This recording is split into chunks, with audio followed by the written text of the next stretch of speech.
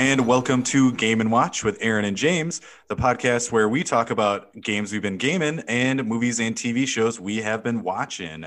My name is Aaron, and I'm joined by my host. My name is James. James.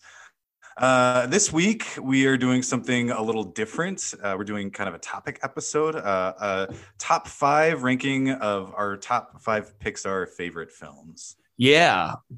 So our apologies in advance to Cars fans. Well, hey, don't spoil the episode. And I say that without knowing. We did not reveal our lists to each other beforehand. No. Because what would be the fun in that? But, you know, Pixar is interesting. I also feel like I've done both you and you might be in the same boat and an audience a disservice in that there was just a new Pixar movie released, Turning Red, and I have not seen it. So my list is going to be incomplete, I guess. Though maybe recency bias would have maybe affected that one way or another. I held off on Turning Red for that exact reason. You wanted to make this list like without being influenced by it at all? Yeah. In like the off chance that you ended up loving it. It could be a masterpiece. I don't know. That's the thing about Pixar movies, though. I go into a lot of them, or at least I used to, and maybe we'll get into that in a second. I used to go into every single new one being like, this could be my favorite Pixar movie. Or I might walk out being like, I don't know what my favorite one is, because I think there was a period of time where they were, and I think generally they turn out great stuff across the board, but there was like maybe a 10-year stretch where every single thing they were doing was just top notch. And then that's actually not true, because in that decade I'm thinking of, Cars came out. I would say though, minus Cars, which some people liked, it was almost like an American Ghibli kind of vibe, right? They could do no wrong. Much in the same way that kind of everything Ghibli puts out is phenomenal, or at least very, very good. Yeah, and I guess in defense of Cars, I did not dislike Cars when I saw it, but I was like, this is not up to the same level of quality that I was used to. But I think I've since fallen harder on that movie and that series of movies. It's I don't know. I don't know. I was about to say I'd rather have like Up to, but Up is perfectly great as it is. Like, you don't need to milk Up for any more than it's given us. Can I just tell you the amazing tagline and movie poster I just thought of for Up to? Yeah, please do. The poster would be like the silhouette of the man like tiptoeing like the Grinch, and then like an open door with a light. And then the tagline at the top says, "What's the old man ... and then it says Up to the question mark. Wouldn't you see that? I would have seen it without the tagline, just the poster. I would have wanted to know what he was up to. Me too.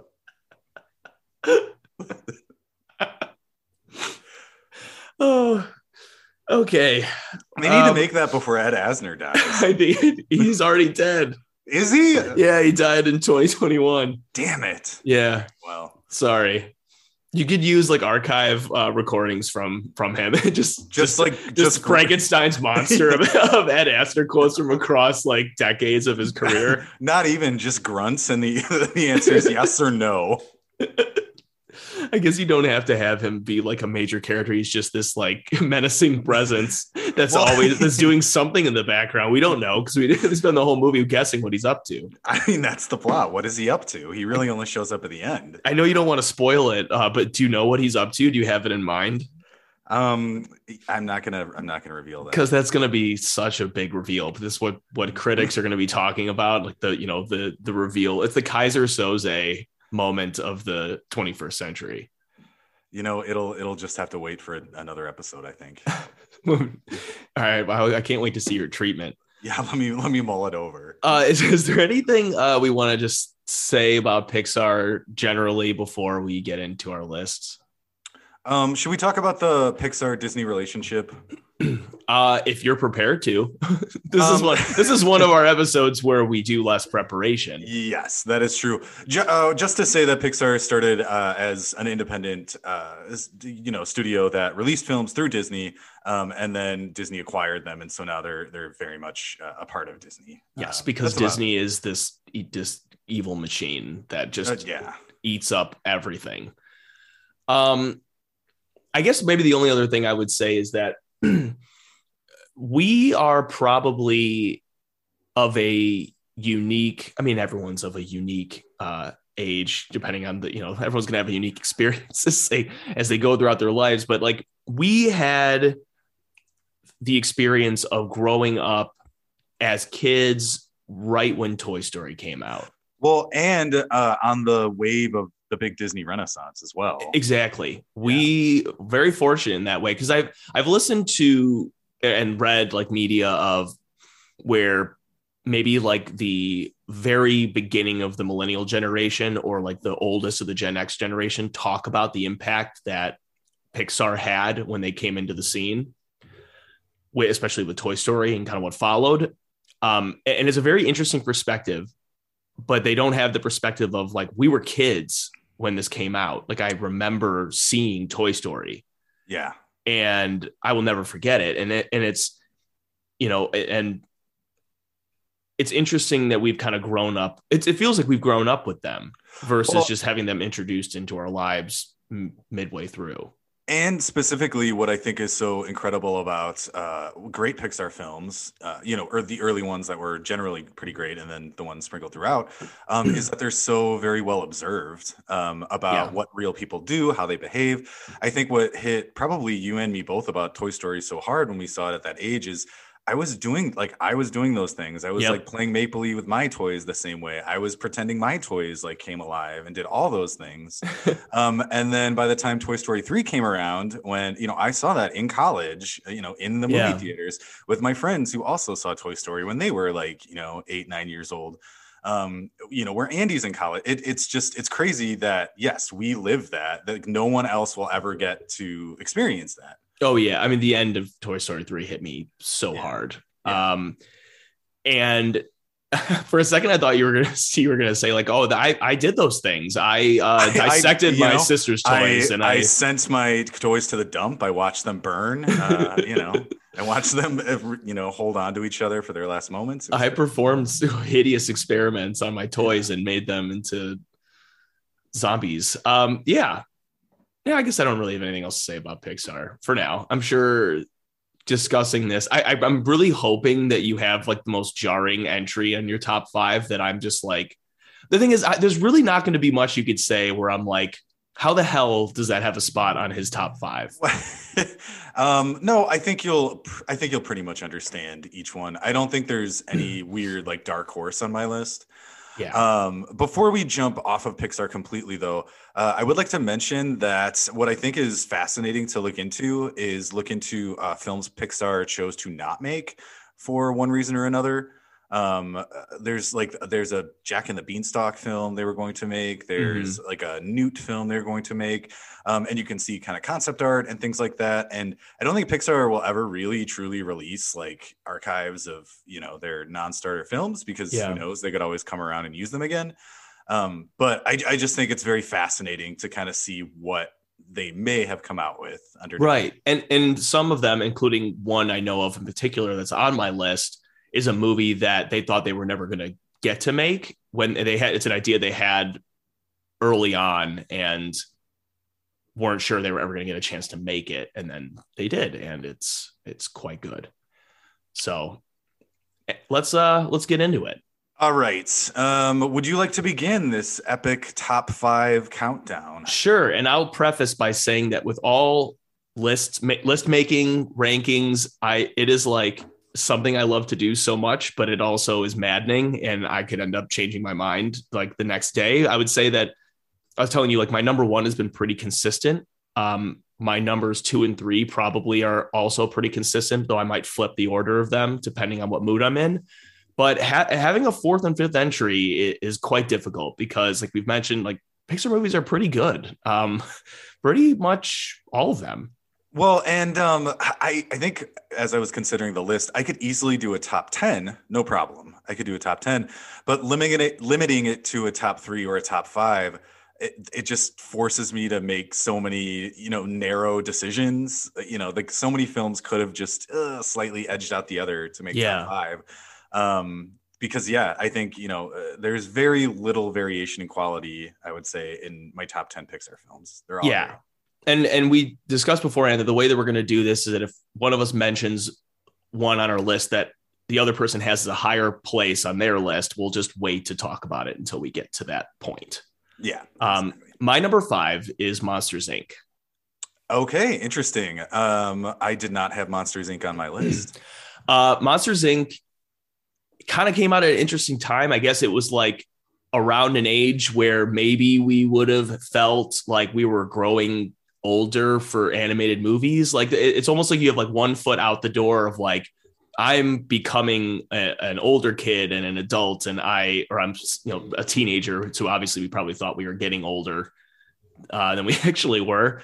But like still there's just this super huge love of like for animated stuff. And it's kind of ridiculous though. It just to think about that in hindsight, because one thing I've noticed, and I'm not sure if you ever picked up on this, or I don't know if you watched the Oscars or anything, and I didn't watch them this year, but there's been some like controversy about the way that animated films are presented lately at award ceremonies like the Oscars, is that they're just like, these are just dumb things that kids like, but every once in a while someone makes something for an adult. And they're like, that is just such utter bullshit.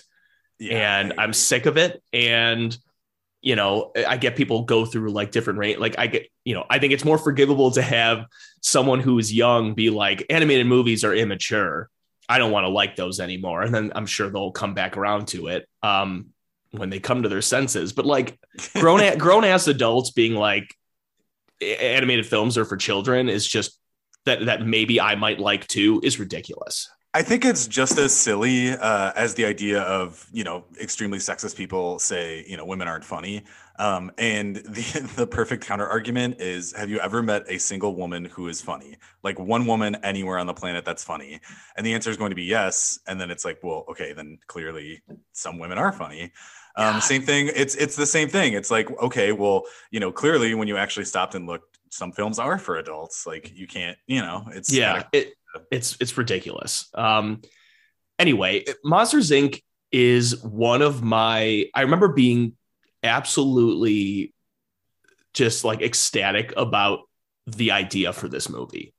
It's not super complicated, but it was just, it really like tickled my like the creative part of my brain, where I was just like, man, this is such a good idea. Obviously we have, again, a world of monsters that siphon screams from children and have doorway portals to hiding in human children's closets and use their screams to fuel their economy, basically. Very cool idea. I mean, as predictable, and there's a little bit of a formulaic side of Pixar, which who cares? But like, it's kind of predictable as this movie kind of is. It's so damn charming, and I just enjoy the concept so much. But I will say that probably what tipped this into getting into my top 5 is just Mike Wazowski. I think Mike Wazowski is one of Pixar's best characters. I love Billy Crystal. I love the design of the character. He's just so funny looking. The comedy in this movie is just great. It's just so charming and wonderful. I love it dearly. So my experience, before we jump into that really quickly, something you said made me think of this. I'm not the one that thought this up, but I've heard it before that some of Pixar's best films, like, Monsters, Inc. or Inside Out or Toy Story, they're essentially workplace comedies, if you think about it. Yeah. And I love that. Right. Yeah. That's just such a great genre. And even with the crazy trappings of, Monstropolis and the screams and everything, like really it's just a workplace comedy. Very well done. And just great voice work. right? Oh, yeah. Like just all across the board. Yeah. I kind of resisted Monsters Inc. when it came out. It came out in 2001, when I believe we were in 7th grade, 8th grade, something like that. Yeah. 6, 7. Yeah, and that's, as you mentioned, the age where you're kind of growing out of babyish things, even though Pixar is not babyish, but you think that it is when you're at that age. So I was like all eyes on Lord of the Rings. Oh yeah, at this point, which came out December that year. So I believe Monsters Inc. came out in the summer 2001, and Lord of the Rings was December. Yes. And so that summer I was reading Fellowship of the Ring. I was getting super into it. I had read The Hobbit. So Monsters Inc. passed me by. And then I didn't actually wind up seeing it until years later. And it's very charming. It's very cute. We didn't mention Boo. Boo is adorable. It's great. I just, again, like I saw it more as an adult, so I don't have super nostalgic feelings for it, but I think it's a very cute workplace comedy. Yeah. What about you? Very, very imaginative. Very. My number 5 is the original Toy Story. All right, that is higher on my list. Okay, we can wait and talk about that. I feel like we have a lot to say about that, aside from you admitting that you're basically Sid. Okay, listen, Sid was a creative kid, but we can talk about that. He is a creative kid. Maybe we should save that discussion for an entire episode. Because I feel like there's more bound to do a Pixar movie at some point. The redemption of Sid. Yeah. Feel like Sid's actually a good guy. Yeah. All right. What's your number 4 though? My number 4 is The Incredibles, number 1. All right. Well, that is also higher on my list. Oh, interesting. Okay. Yeah. Wow, what kind of list do you have? Well, you'll see. All right. My number 4 is Inside Out. That is higher on my list. All right. This is a real back and forth. I knew we were going to have some overlap. I'm happy about it. All right. What's your number 3 then? Inside Out. Okay. Well, let's talk. Let's talk about it now. Yeah. Well, why don't you go first? Because you had it first. Well, I did have it lower, but this is one that's kind of, I feel like, been knocking at the door of my top 3 ever since I saw it. Like this was, I'm an emotionless person. I agree. I'm dead inside. Yeah. No, but there are like different levels at which Pixar movies have like affected me emotionally. Sometimes there are things that just bounce off me that would, make my wife cry. There are things that make me tear up. There are things where I'm very like just kind of devastated, like inside, like, but you would never see it on my face. I won't shed any tears or anything like that. There really have only been like 3 moments in Pixar history that I think made me, well, at least 3 movies in general that like probably made me tear up. And so Inside Out was one of them. I just thought Inside Out was such a clever idea with such a perfect like voice cast to support it. I'm not gonna want to steal the stage from you for talking about Inside Out, but no, go ahead. I have many other things to say. So the other was Up, which I rewatched this morning. Spoiler alert, it's not on my list. It was close, but the beginning of Up, obviously people talk about, and then the other was the end of Toy Story 3. But Inside Out is so. It's just such a clever idea, and so well executed, but it's just so imaginative in a way. Like if someone just was sitting at a table and said, like, I've got an idea, how about, the personality types or whatnot, or just, different parts of people's personalities and, they're who they are. Like, let's just do it like a kid and let's like have each one of them be in their head and we'll just kind of like see what they go through. Like that idea can only go so far. You have to do so much more with it. And they do. Yeah. It's just it create a whole world there too. And I think that the movie also has because obviously you have to see how it's affecting the child in real life. And they have the perfect amounts of like cuts to what's going on, what corresponds to what's happening in real life. There's 2 different dramatic struggles going on, both like inside her and out. And it's just, both are just so impeccably done. I wasn't actually, I didn't prepare myself super hard to talk about like great details, because this is one of the top candidates I would probably end up proposing to you is for like doing a solo episode on. Definitely. Yeah. So yeah, go. I'd love to hear what you have to say about it. Yeah. And, we don't have to go into deep detail about these, but yeah, unless for a future episode. But I would definitely consider this one. For me, Inside Out, I really appreciate it for its kind of final message at the end. Mm-hmm. Just the idea that when you are young, you kind of prioritize feeling happy and joyful and sort of nothing else. And as you get older, some old happy memories start being tinged with sadness, or you start realizing that, sadness or anger or these other feelings that, sometimes you're taught are bad, are actually okay. And they're part of who you are. I appreciated that. And it's the kind of movie that I sort of wonder, like, would that have impacted me if I saw that when I was like 7 instead of, in my late 20s? But just again, insanely imaginative and well observed, right? This is sort of a little bit how my brain works. I have sort of different voices competing in my head at times. Absolutely. And yeah, just the creativity. And I know I don't know fully all the consultation work they did, but I know they consulted with psychologists and things like that, specifically about how minds work, and that's part of how they constructed the headquarters and the characters. So. Yeah. Just everything about it is pretty great. Yeah, I couldn't agree more. I think there's part of me that's like wishes I was more prepared to talk about it in detail, and then part of me that's like I'm just gonna hold off, because I do think that this is something that we could eventually do as a full episode. Yeah, and again, as you mentioned, the kind of the double perils that the characters go through, right? We're watching one thing in one world, and then it's kind of a similar heightened peril in the other world. It's very good. My number 3 is WALL-E.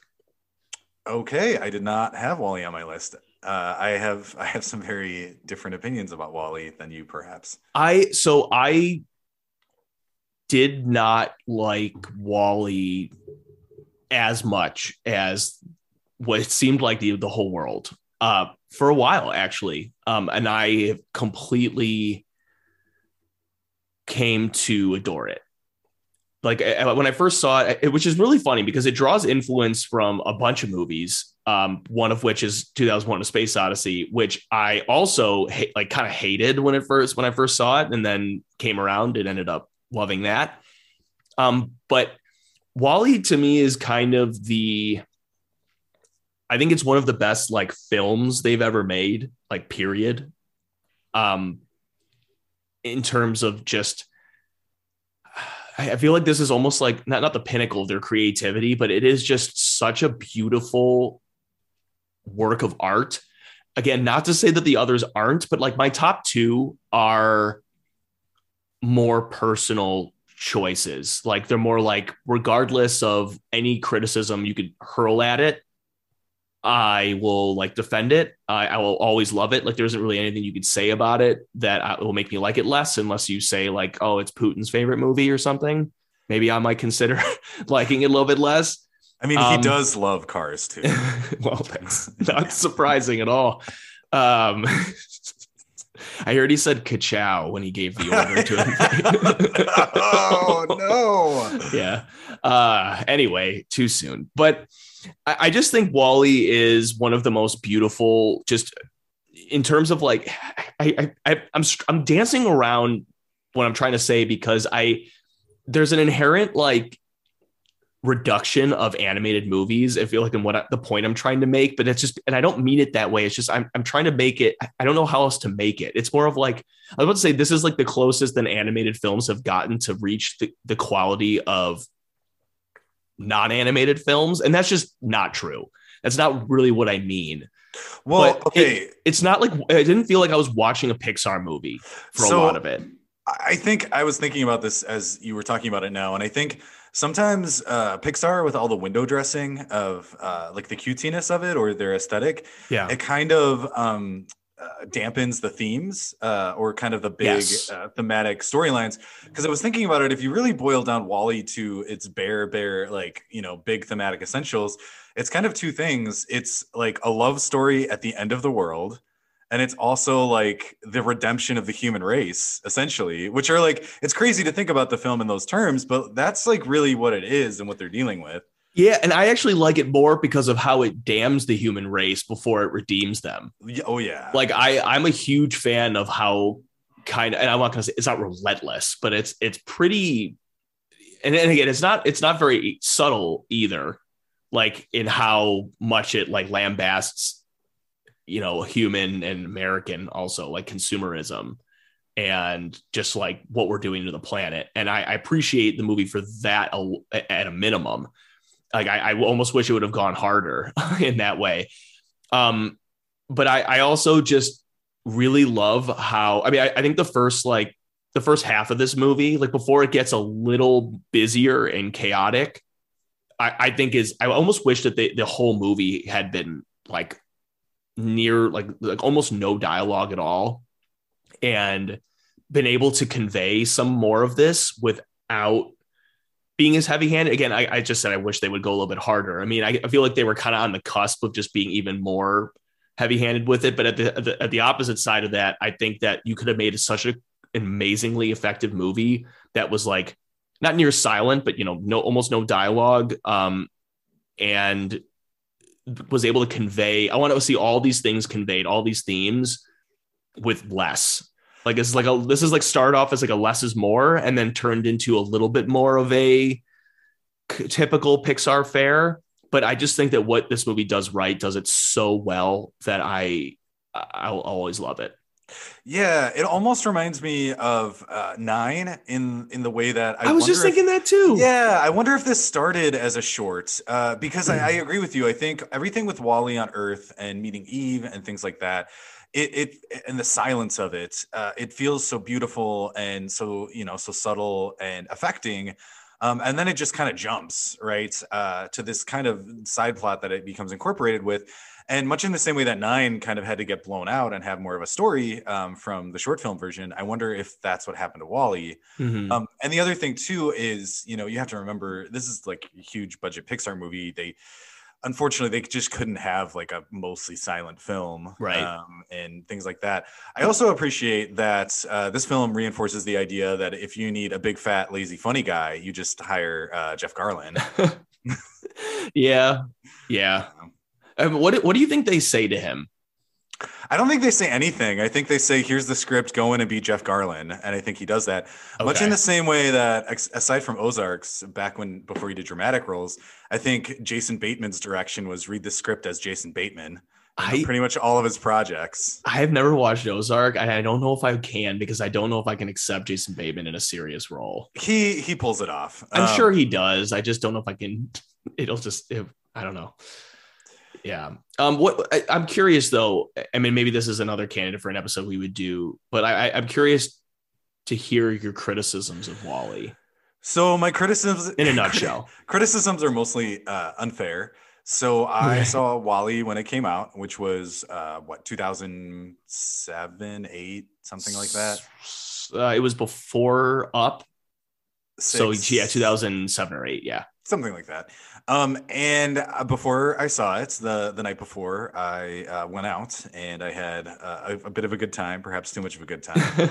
And I woke up the next morning feeling very not great. And I went to see Wall-E. I think it was like an 11 a.m. show.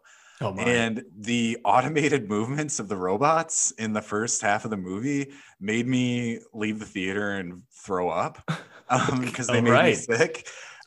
So I was vomiting so profusely into the garbage can outside of the theater showing Wall-E as like parents and families were walking by, because there were many theaters showing Wall-E and not a single person asked if I was okay. Oh no.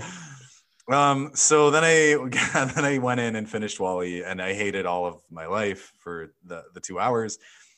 So that was my first viewing experience of Wall-E. So I thought you were for a second you were about to say that was your only viewing experience. No, that was my first one. And so I've seen it since, but it always, I've been unfortunately conditioned to think of that really awful time. So unfortunately, I can't give the movie like a fair shake. All right. Fair enough. I kind of agree with you. The dichotomy between the story of the first half and the simplicity of it versus kind of how the film hammers you over the head. It really does. With some of the theming in the latter half. Again, I think it's the function of it's kind of a big movie for families and children.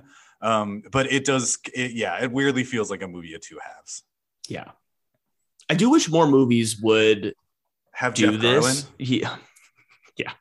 Yeah. Let's stick with that. Or Jeff Green, which I've always it's Jeff Garland. Okay, but he's Jeff Green in Curb Your Enthusiasm. Correct. Right? Yeah. Okay. Yep. That's all I have to say about WALL-E. Okay. What's your number 2? Number 2 is Up. Okay. Let's talk about Up. Yeah, Up was not. I just rewatched it this morning. It was close. It's before for actually a very long time. It was number 1 on my list of favorite Pixar movies, and definitely top 3 of favorite movies of all time. Oh wow! Yeah, I love that. Yeah. I saw Up in theaters when it came out. Again, I don't really recall what was going on in my life at the time, but it just kind of hit me for whatever reason. Everyone talks about, the opening of Up and how affecting it is. And I definitely agree. And it pulled me in. But I think what made me stick with it is just how kind of weird and unusual it was. Yes. Which all of Pixar's films are, but they do generally fall into recognizable character tropes, plot tropes. Again, we talked about kind of the workplace comedy. With a lot of Pixar, films, it's like, okay, one of them's the straight man, one of them's the funny man, kind of like Toy Story. But this movie the characters are an annoying little boy and a geriatric angry old man, and the villain is like a 120 Charles Lindbergh old man who's like desiccated and has an army of dogs and a murderer, like a murdering psychopath. And there's so many choices in this film that just could have completely, like, it does fly off the rails at certain points, but in great ways. Like when the dogs get little planes, it's just like, where even are we now? But I love it. It's just in lesser hands. This would have, I don't even know, this would have imploded and been just a weird, complete mess, but it all works. And then at the same time, there is just this genuinely affecting story, between Russell and Mr. Peterson or whatever his name is, the old man. Yeah. And again, it's a different kind of story. It's, it's not father and son exactly. He's not his grandfather, but it's just kind of learning to find a person in your life who is, kind of willing to care about you and get to know you. And I think that's a really refreshing idea. I think Disney now and Pixar, together, when they sort of eschew their traditional like Kingdom Hearts friends are good. True love is great. Lessons and kind of more complicated emotional lessons, I think that's where they really shine. I agree. And watching it again this morning made me think of quite a lot of things, one of which was kind of like a refined appreciation for when kids' movies have a threat, like an evil, right? Because there's got to be conflict, and sometimes they go super soft. There's no like threat that's like going to kill people or kill the main characters, or it's very like veiled, like heavily like hidden, or just not as overt of a threat.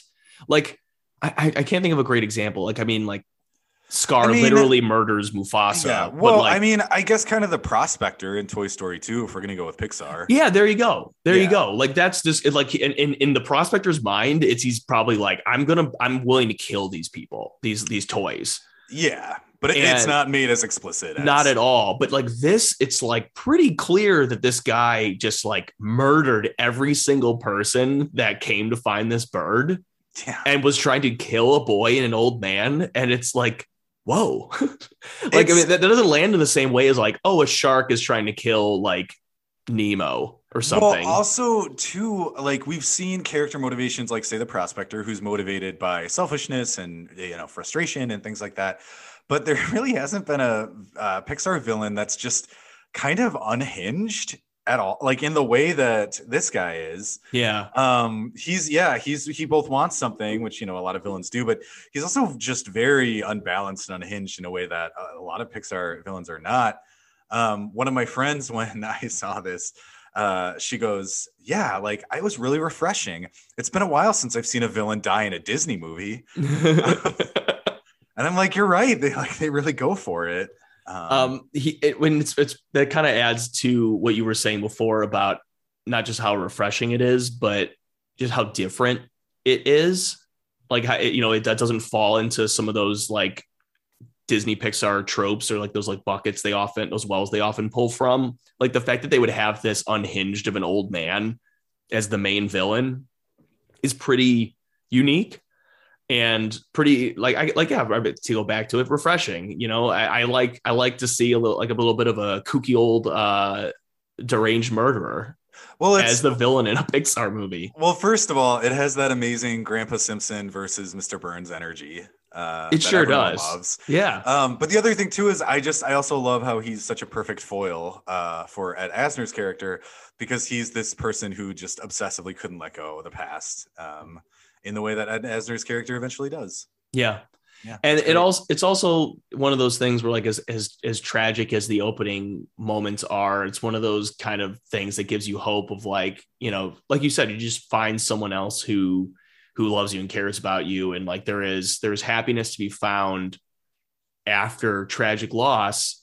And as much as I think like, man, that would be crushing. I just don't know what I would do. Like I would just be so sad and I would just wither and die. But like, if that were to happen to me, but this is one of those things. It's like gives you hope for what is hopefully a long ways away.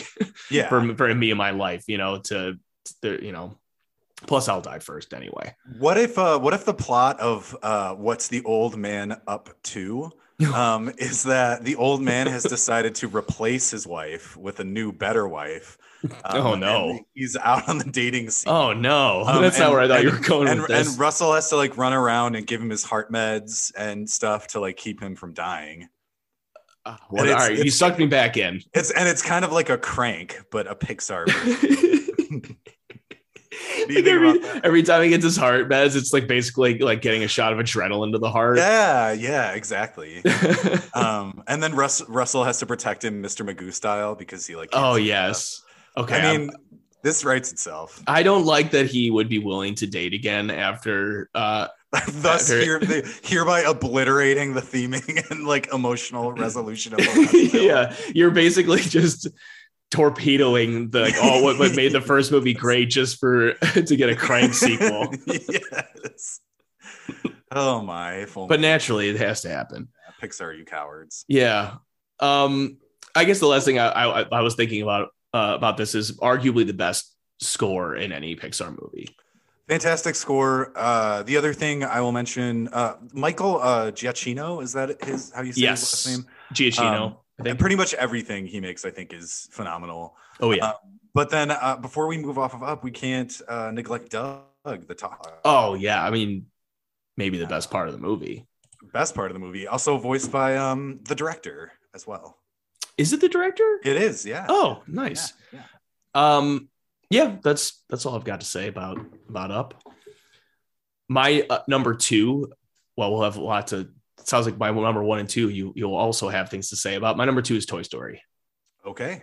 All right. I understand. I get it. For obvious reasons. Yeah. First Pixar movie I ever saw it as a kid. Obsessed with toys. Definitely thought that my toys were coming to life after this movie. But I was in people fall in different camps. I think I was in let's just let them be. I'm not going to try to catch them. I wasn't trying to like do that, I kind of imagined what adventures they had and then would, enact them out when I was with them. Which, if that was true and they were alive, I love the Toy Story toys. That would probably be very boring for them. Sorry, they probably were way more creative. Exactly. Yeah. I did like imagine like what would happen if like my toys would come to life while I was playing with them. And I think that it would probably be pretty awkward. I was one of those kids who was like, I'm only building what the Lego set tells me to, which I'm sure my toys were like, Jesus. Oh, wow. Yeah. Aaron, how could you do that to them? Your toys are so upset. I always just thought I started to think like my toys had feelings, but not in it almost like kind of lingered with me throughout for a life. There was like when I was older and I was like had to like start getting rid of stuff, or like when I had to like put like a toy of mine like away, I was just like, I wonder if it's sad that I'm like locking it away in this bin with all these other toys. Like I swear Toy Story is what did this. Actually, well, you know what? I think I need to go to therapy, and it's Toy Story's fault. I think you do. Well, the older I'm getting and the more, you know, I've living with Edgar, who's a much more kind of intuitive, spiritual, in tune kind of person, is I do really think now, like objects do, you know, carry your energy to some degree. So if there's an object you truly love or are connected to, or like a toy you always played with, you know, I definitely believe there's something going on there, some connection. I love that thought, and I have certainly like gone back and saved some of my toys, so to speak. Like I went back to my mom's bin back probably when I was in like right after I moved out of my house, and I mean I have some of my old Batman action figures on a shelf behind me. Like, you know, I feel like I'll always do that to a certain degree. But I guess more about the movie Toy Story itself. And enough about me thinking that my toys were bored with the way I was playing with them.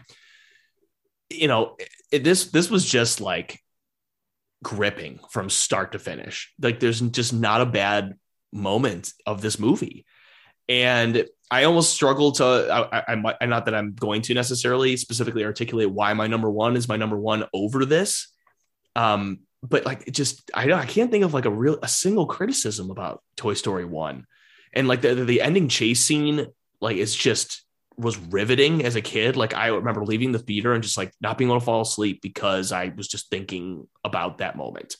Yeah, absolutely. Just, oh man, it was like a, you know, it was like an adrenaline shot to the heart. Yeah. I think the only flaw now is, you know, I've since gone back and watched clips. It doesn't hold up to, you know, today.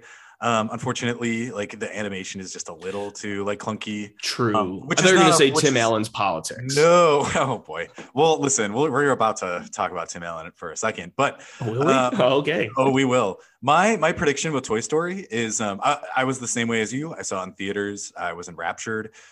Toy Story was one of the VHS tapes I had. I've previously talked about how I watched Alice in Wonderland and Little Mermaid when I was a real little kid.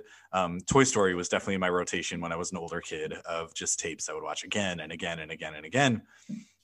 And something I was actually thinking about today, we could jump to Tim Allen corner right now. Do you want to jump to Tim Allen corner? I wasn't prepared for Tim Allen corner, but let's do it. Okay. So I was thinking about it today and I was like, you know, I really, really love Toy Story. I love, you know, Buzz and Woody, and I love their, you know, banter back and forth. And even as an adult, it's really fun. And then I was like thinking about movies I liked at the time, and it was like I really also enjoyed the Santa Claus. I also had that on VHS. It was like Santa Claus the same year, again within a year. Yeah, very close. And also, I was a big fan of the show Home Improvement when I was a kid. Loved Home Improvement. I loved Home Improvement. So I was thinking about it, and I realized that between the ages of maybe 7 and 12 or 13. I was a legitimately big time Tim Allen fan. I was too. Maybe I didn't want to admit it, but now your Tim Allen corner has forced me to confront it. I mean, I think like there was a big era of Tim Allen being just like crammed on the throats of like 7 to 13-year-olds. Yeah. They're just trying to like weasel as much Allen into you as they can. Would you say that was kind of the prime of his life? Do you think when if you asked him, would he be like, are you sad now? When he beat those cocaine and drug trafficking charges to actually make Home Improvement get on the air? Yeah. I do. The other thing before I forget it is I honestly think that coming up with the Lightyear film that's coming out in 2020 this year, right? Yes. Could not give less of a shit about that. No, I do not care. But I think what they were priming the pump for is a re-release / remaster of Toy Story, remade in Pixar's current style, either just reusing the audio from the original film or potential redubbing. I don't think they'll do that because people have died, like Jim Varney. Yeah. But I think that someday they will do a remaster of Toy Story in like an up-to-date Pixar style. That would be awesome. Just like everything shot for shot and just lift the dialogue and put it back in. Don't George Lucas it. No.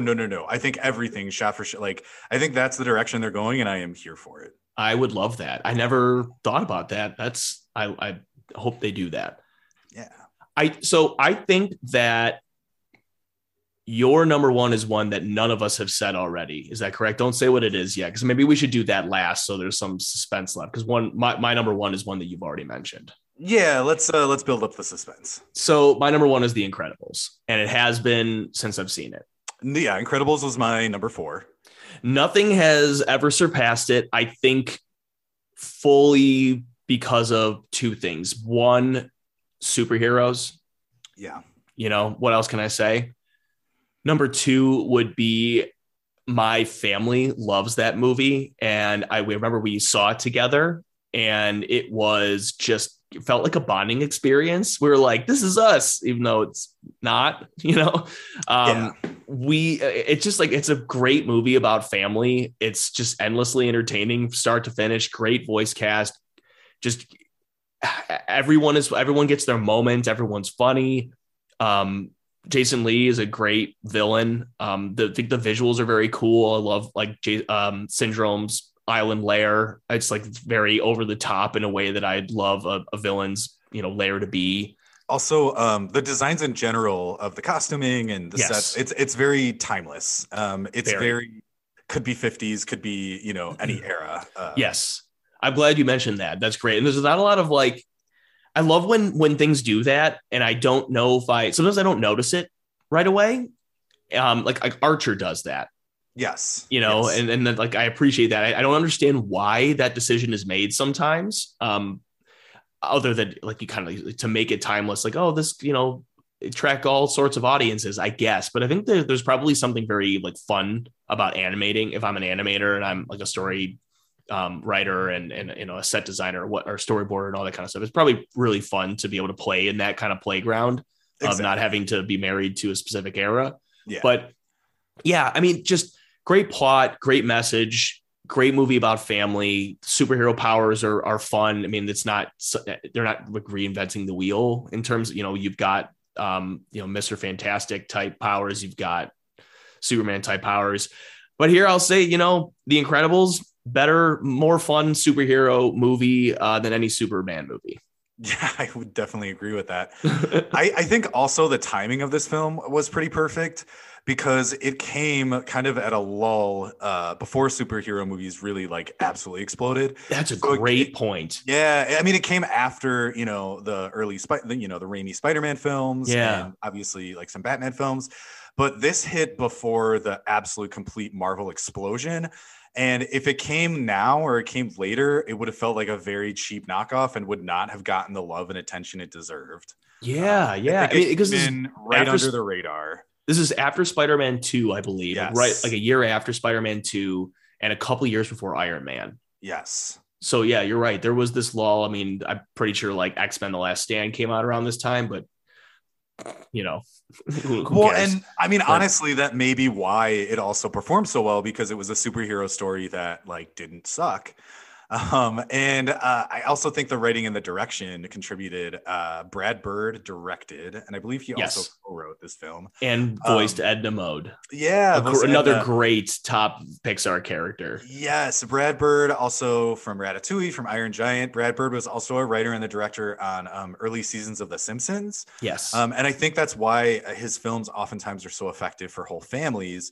Because if you're writing for The Simpsons, you have to write something that's going to make adults laugh, but also keep kids entertained. I think he's really interesting, creative person, even though he has some intensely libertarian ideas. Yeah, some that he literally memorialized in what was the movie he made? Well, he's made many movies. Well, no, you know what I mean. Is it Tomorrowland or something? Isn't that movie just a libertarian fantasy? Yeah. Oh yeah. Because it's Tomorrowland is where all the creative geniuses can go. It's like Rapture, but it doesn't go horribly wrong. Yeah. If only it would. That version of the movie I would like. Yes. So I also saw The Incredibles when it came out in theaters. I owned an Incredibles shirt in high school that I would wear often. I love the film. Again, for all those reasons, it was a great superhero movie at a time where superhero movies were neither common nor very good. And again, same things you said, it just appealed to kind of everyone, little kids, as well as adults. I just found it very charming, and I was really, really expecting a sequel to come out kind of any year. And I followed Pixar because at this point I was a huge fan of their films, and every time there would be a new announcement of a Pixar film, I would kind of always get glum and kind of kick the ground because it wasn't Incredibles 2. And we had to deal with things like Cars and Cars 2 and Cars 3 instead. Oh yeah. So then when we did get Incredibles 2, why don't we talk about that just very briefly? I liked it. It's nowhere in comparison to the original, though. I also liked it. I don't know if I would say nowhere in comparison, but it's not the same tier, I would say. Yeah. But I was very surprised. It was like no time had passed. They just nailed it again. And I don't think it's just, I think the first one is still better, but they, for all the same kind of reasons, 2 is just excellent. Yeah. Yeah. That's all I've got on The Incredibles. Yeah, that is all I've got. I'm very excited to hear your number 1. My number 1, and this changed because again, Up was number 1 for a very long time. But writing down this list and trying to actually narrow down to 5 in a specific order, I really had to rethink and reevaluate. And so now my new number 1 is Coco. I mean, love it. That's like one of like, again, saying what we said about Pixar being great. Like that's like one of like 5 contenders that could have been my number 4 or 5. Like it's just easily. But yeah, why do you love Coco so much? I love Coco because I saw Coco in a packed theater. And again, it's kind of strange to me what movies, the theater going experience means something to me, and what movies I couldn't really care less about it. Yeah. This theater going experience was very affecting. It was completely packed, giant theater full of families with kids. We were all watching. This was when it just came out in the Frozen Olaf's Winter whatever fuck off land short was there, and it was like the first 3 hours of the viewing experience. But then of course by the time the movie began, it was great. By the end of the film, the entire theater was weeping like together. Oh yeah. You could hear everyone, and it was. I went to a theater in a very, Latino community, and it was like a lot of like and I went with some Latino friends, so it was just all of them were just bawling. I was bawling, everyone was bawling. It was insanely affecting. And then I've seen the movie since because I adored it from the moment I saw it in the theater. But then I kind of thought, did I have Stockholm syndrome? Because of this deep emotional connection I made with all these children and grandmothers around me. And I watched the movie since, and no, although all of those feelings are still there, all of that fondness is still there.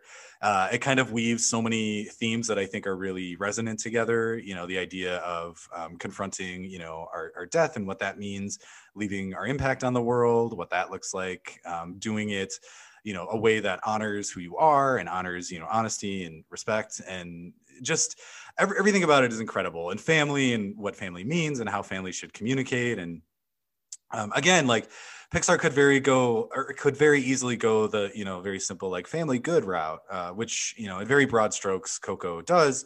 But I think it does an amazing job showing the kind of the intricacies of all the relationships and how they play out. It's chef fingers kiss. Yeah, it's definitely deeper than just family good, right? I mean, and I would say in some ways arguably deeper than like even The Incredibles is at family good. I mean, this is like Pixar really like kind of hit like another gear with this movie. And I think the reason I don't have it in my top is and if you're going to compare like sad moments, like Inside Out is also pretty sad at times, and like Inside Out is pretty much the only one on my list that made me sad, like that really like made me want to cry. Like I guess as much as I like sad movies, I think when it comes to Pixar, I probably enjoy being happier more than I enjoy being sad. I think Coco, I've seen it twice, I think maybe 3 times, and the first time great experience, but like the second time I was kind of just like dreading, but not really dreading. Like I still was really much enjoying the movie, but just like not looking forward to being sad at the end. Yeah. But it's so beautiful. It's just so well done. And like, I don't want to like step on anything you were saying. I mean, I don't, my criticisms of it aren't even really criticisms. They're just like, there's things about other Pixar movies I like more. because Coco is a pretty excellent movie from start to finish. And no notes really. Yeah, and again, too, I think the imaginativeness of Pixar is just through the roof. The how even both the living and the world of the dead, the living world with all the decorations of Dia de los Muertos and even the details in the village and the village square and things like that are incredible. And then just, again, the visuals of the afterlife and how everything looks it transports you. The other thing, too, especially about the ending and kind of the theming, Edgar's family is, from Guatemala. Obviously, he's Guatemalan and Central American, and it's not exactly the same, of course, as Mexican culture, but it's a very similar culture in that family is very important. Family celebrates things together and values each other. And like the scene at the end where, he's playing his guitar and they all accept him for his music and they're just all together. And it's like how I felt when, I was in Guatemala spending time with Edgar's family. You just feel so much love and like acceptance. And it gives me all the warm feelings. So, that's amazing. I love that. I love to hear that. That's great. And that's why, in terms of like plotting, in terms of things like that, Coco isn't, perfect. I think there are Pixar films that have maybe better plotting and a little bit better writing here and there. But in terms of like a piece of art affecting you, Coco absolutely number one. That's a great way of looking at it. I think I would agree about the plotting too. But like in terms of how emotionally affecting it is and how you can carry, like as someone, for me, I have very like large and I'm very close with my family. Wait, you have a large family? Sure do. It's just, it resonates in a way that some other Pixar movies don't. Maybe I'm just a boy here for the plotting and the silly, goofy comedy and the, you're just one of them plot boys. One of those plot boys. Yeah. I hate saying it almost because like I agree. I think it's not as heavily not as impeccably plotted as some of the other Pixar movies, but I don't want to disparage the plot of Coco. I think it's a very good movie on all levels. Should we have Cars Corner? Okay, we can absolutely. Should we have Cars and Planes Corner is the real question. I haven't seen Planes I for obvious reasons. Or actually, that's a lie. I have seen Planes, but at school during indoor recess with the sound off, and I wasn't watching it. So Planes has been on in my presence. Okay, well, that doesn't account at all, but whatever. Yeah. I'm half joking about. Should we do a Cars and Planes corner? Should we also do a Pixar unified universe timeline corner? What do we think about that? Oh, like a Pixar cinematic universe, like that's all in the same universe. Yeah, the theory about the Pixar universe that it's all on one timeline. I do. I've watched YouTube videos about it. I am not at all prepared to weigh in on it. Do you buy it? I don't buy it. No, I don't buy it at all, and nor do I want it. I think I would actively resist it in my mind. I'd be like, that's not canon. I think what's cute is that Pixar does put, winks and nods to future I do love that. In films. Like in Up, when the house is going up, you can see, Mr. Fuck Off Bear from Toy Story 3 or whatever he's called. Mm-hmm. Stuff like that. What's his name?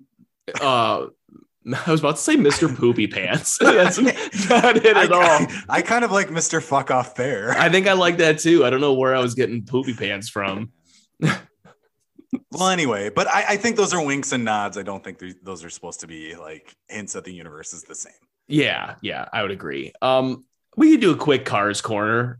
Yeah, I'm not prepared at all to do it, and I haven't seen any of the Cars movies in quite some time. Okay, I've actually only seen Cars 1. Okay, I've seen all three of them once each.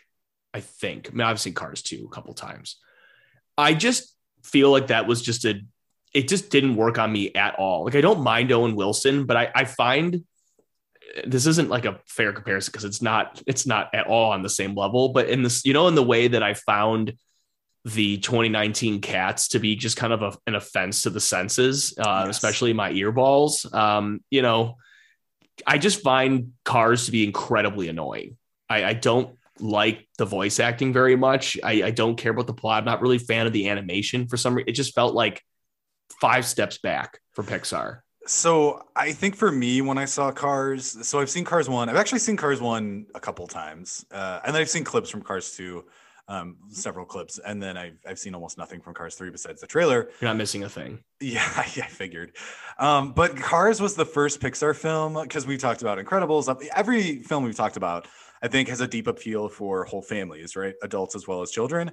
Cars was the first one where I was kind of like, okay, this is much more appealing to kids than it is to adults. Yep. And that I felt that disconnect very strongly. And then I believe Cars 2 and 3 has continued that, if I'm not mistaken. Yep. Made no real effort to remedy it. If they did an episode where like Lightning's got like a cocaine addiction or something, that'd be not that I can relate to that. I can't, but does Lightning love anyone? We can have them die. Yeah.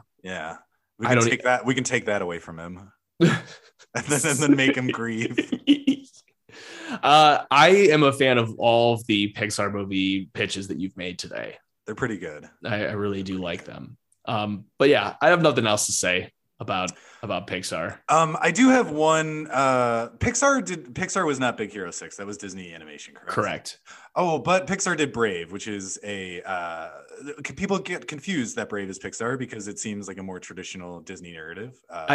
Right, and I do believe, and I still question it because of that, for that reason. So one last thing before we go that I think would be kind of interesting. What is a genre that you think Pixar should tackle next that's outside of its wheelhouse, or a concept? Because they did like kind of a Disney princess story. Didn't work that great, but is there any kind of a like genre or archetype? Horror. And I don't mean that, and I'm talking like Goosebumps type horror. Yeah, exactly, like kids horror, but like effective kids horror with tons of homages to horror movies that kids will not understand at all. That I will understand, that you will understand. Yeah, I can't top that. That's brilliant. It would just be so.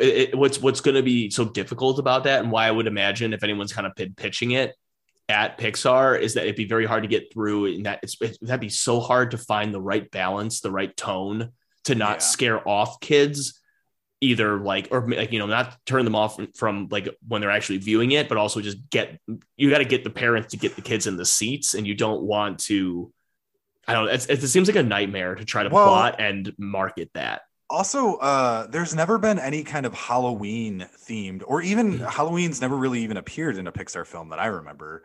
Wouldn't comment on it. It's too hard of a question to answer. It's possible, I guess. True, but I mean, that would be like a perfect venue into something more horror themed. Like imagine almost like a Costume Quest kind of like film from Pixar. Yeah. I mean, Nightmare Before Christmas is a kid's movie. That movie's got some pretty horrific imagery in it. I'm not saying go that route, but give me something a little spoopy. What's that Daniel Day-Lewis up to? He's retired. Oh, damn it. Yeah. All right. Sorry. I mean, maybe you could get him out of retirement for this. Bruce Willis should not be in any. Yeah. I should laugh. Given the Bruce Willis news of late, in case anyone who's listening isn't right. familiar with it. It's not. I shouldn't joke. But he's going through a very hard time. He is. But I also thought that maybe in a second, like I knew you knew about it, or I assumed you knew about it, but I thought maybe you mentioned it without realizing. No, but it is the kind of thing I would do: pull out a random celebrity and then not realize that week some horrific news had come out about them. Yeah, or realize that Ed Asner's dead. Oh, that's still very upsetting to me. Yeah, I know, it's a bummer. Yeah. So what have you been up to? So I passed my exam the other week with flying colors. Well, I don't know. They just tell you if you passed or not. They do not tell you by how much or what score you got. So I only know that I passed, and that is all that I care about. Congrats. Thank you. So I've been able to play Elden Ring, which I had not been able to play very much of. I have defeated 2 more of the demigods. I've defeated which ones? The Star Scourge and the Queen of the Moon. Very nice. Yeah, and so I'm kind of making things happen. I'm like level 75. I've got some subplots, or not subplots, side quests going on, and having a good time with it. You definitely beat Radon at a lower level than I did. Yeah, Radon was one that gave me a lot of trouble. I don't want to spoil anything about Radon because it's such an interesting boss fight, but I know I did I did face Radon after I think 3 patches were made to that fight. So yeah, but I think you fought the hard version because I also fought Radon pre-nerf patch, and then they were like, whoops, we didn't mean to nerf him, and they fixed him. And I was going to say that I think you fought the same kind of Radon that I did. He was a spicy meatball, but I got him. Yeah. And then you have some really exciting and or deranged Elden Ring news. Yeah, I mean, I did finish Elden Ring and start a new file. No, but I platinumed Elden Ring. I got the platinum trophy in Elden Ring. Yeah. Took 107 hours about.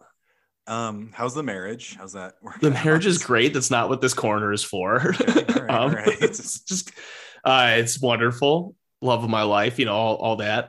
Elden Ring hasn't poisoned that well? I don't think so. Perfect. Yeah, I don't think so. What else? Okay, so movies. I saw a movie.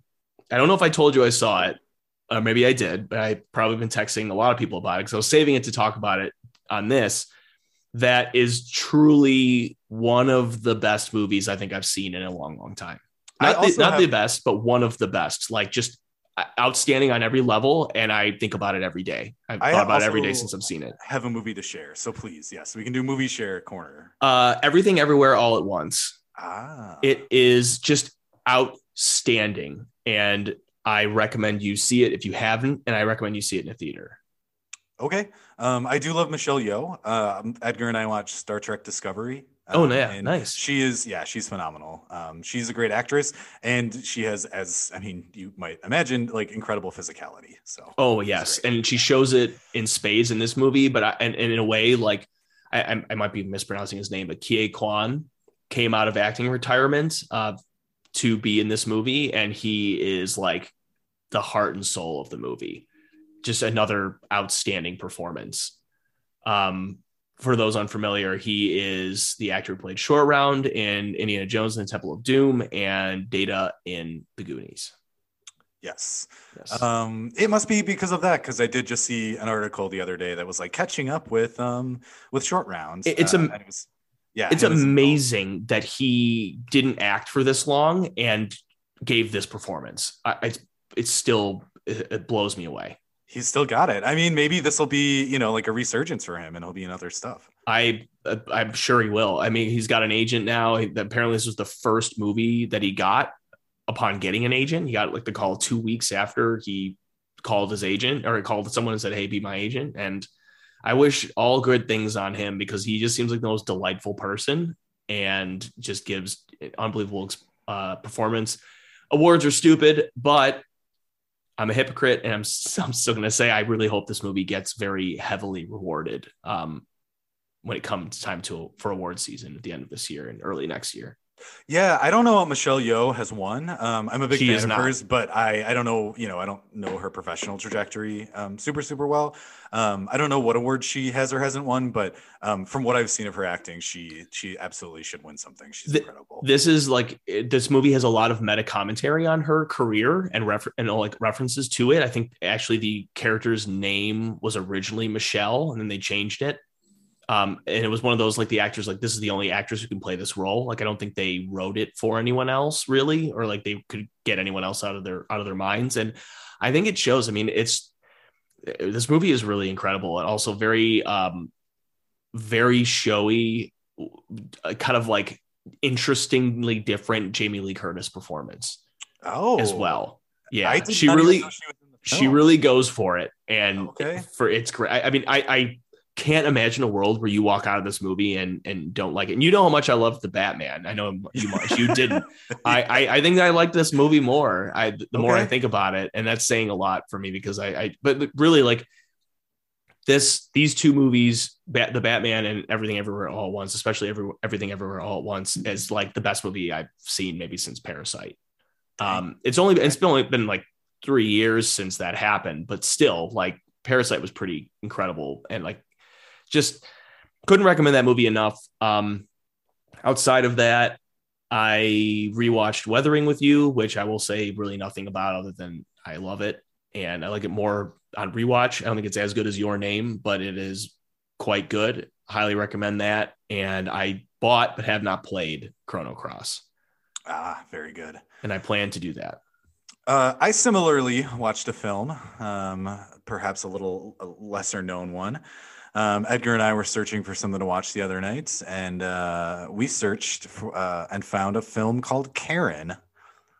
I've heard of this. Yep. Is it as great and terrible as everyone says? It's about a Karen. I will say it's wild. I will say it feels like the film had 3 to 5 different writers and directors because the tone shifts so glaringly and you're never quite sure if it's like a comedy, a satire, a serious film, all of those things at once, none of those things.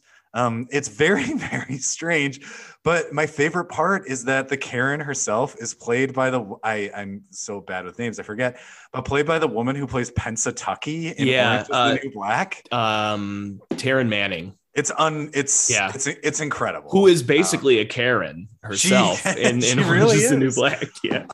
It's not good. It's not a good film, but under the right circumstances, first of all, it's a very tight 90 minutes. Like they know they're getting in and getting out. Does it seem too long though? Still? It does. It seems agonizingly long. Okay. I will say all the performances are like good. Like I won't say great. They're good. Like for the roles they're playing. But again, it seems like Karen and her villainous police officer brother are in an entirely separate genre and film than anyone else in the movie. And when it's the non-Karen and her evil policeman brother on the scene, and it's like the innocent couple and their neighbor and whoever else, they're fine. They're good actors and they're doing great work, but it's just they're in a different film. And so when those two worlds collide, it's very surreal. It's absolutely not The Room level, but if you're real bored and you have 90 minutes to kill, I mean, I would say check out Karen. Or I'm sure they've done a supercut of Best of Karen on YouTube. Check that out. Ooh, yeah, I think I will do that. Yeah. Well, that was Pixar. We did this top 5 because the studio announced yesterday that they're closing forever. So maybe we should end every episode with just some news that is not actually news. Yeah. So it's been real Pixar, but no Toy Story 5. Maybe they'll do a remake of The Grinch. You know, if only. They'd have to get the rights, though. Yeah, they also no one would know what it is because no one's watching it. Also, they're closing. True. Oh, whoops. Yeah, oops. Yeah. Okay, bye then.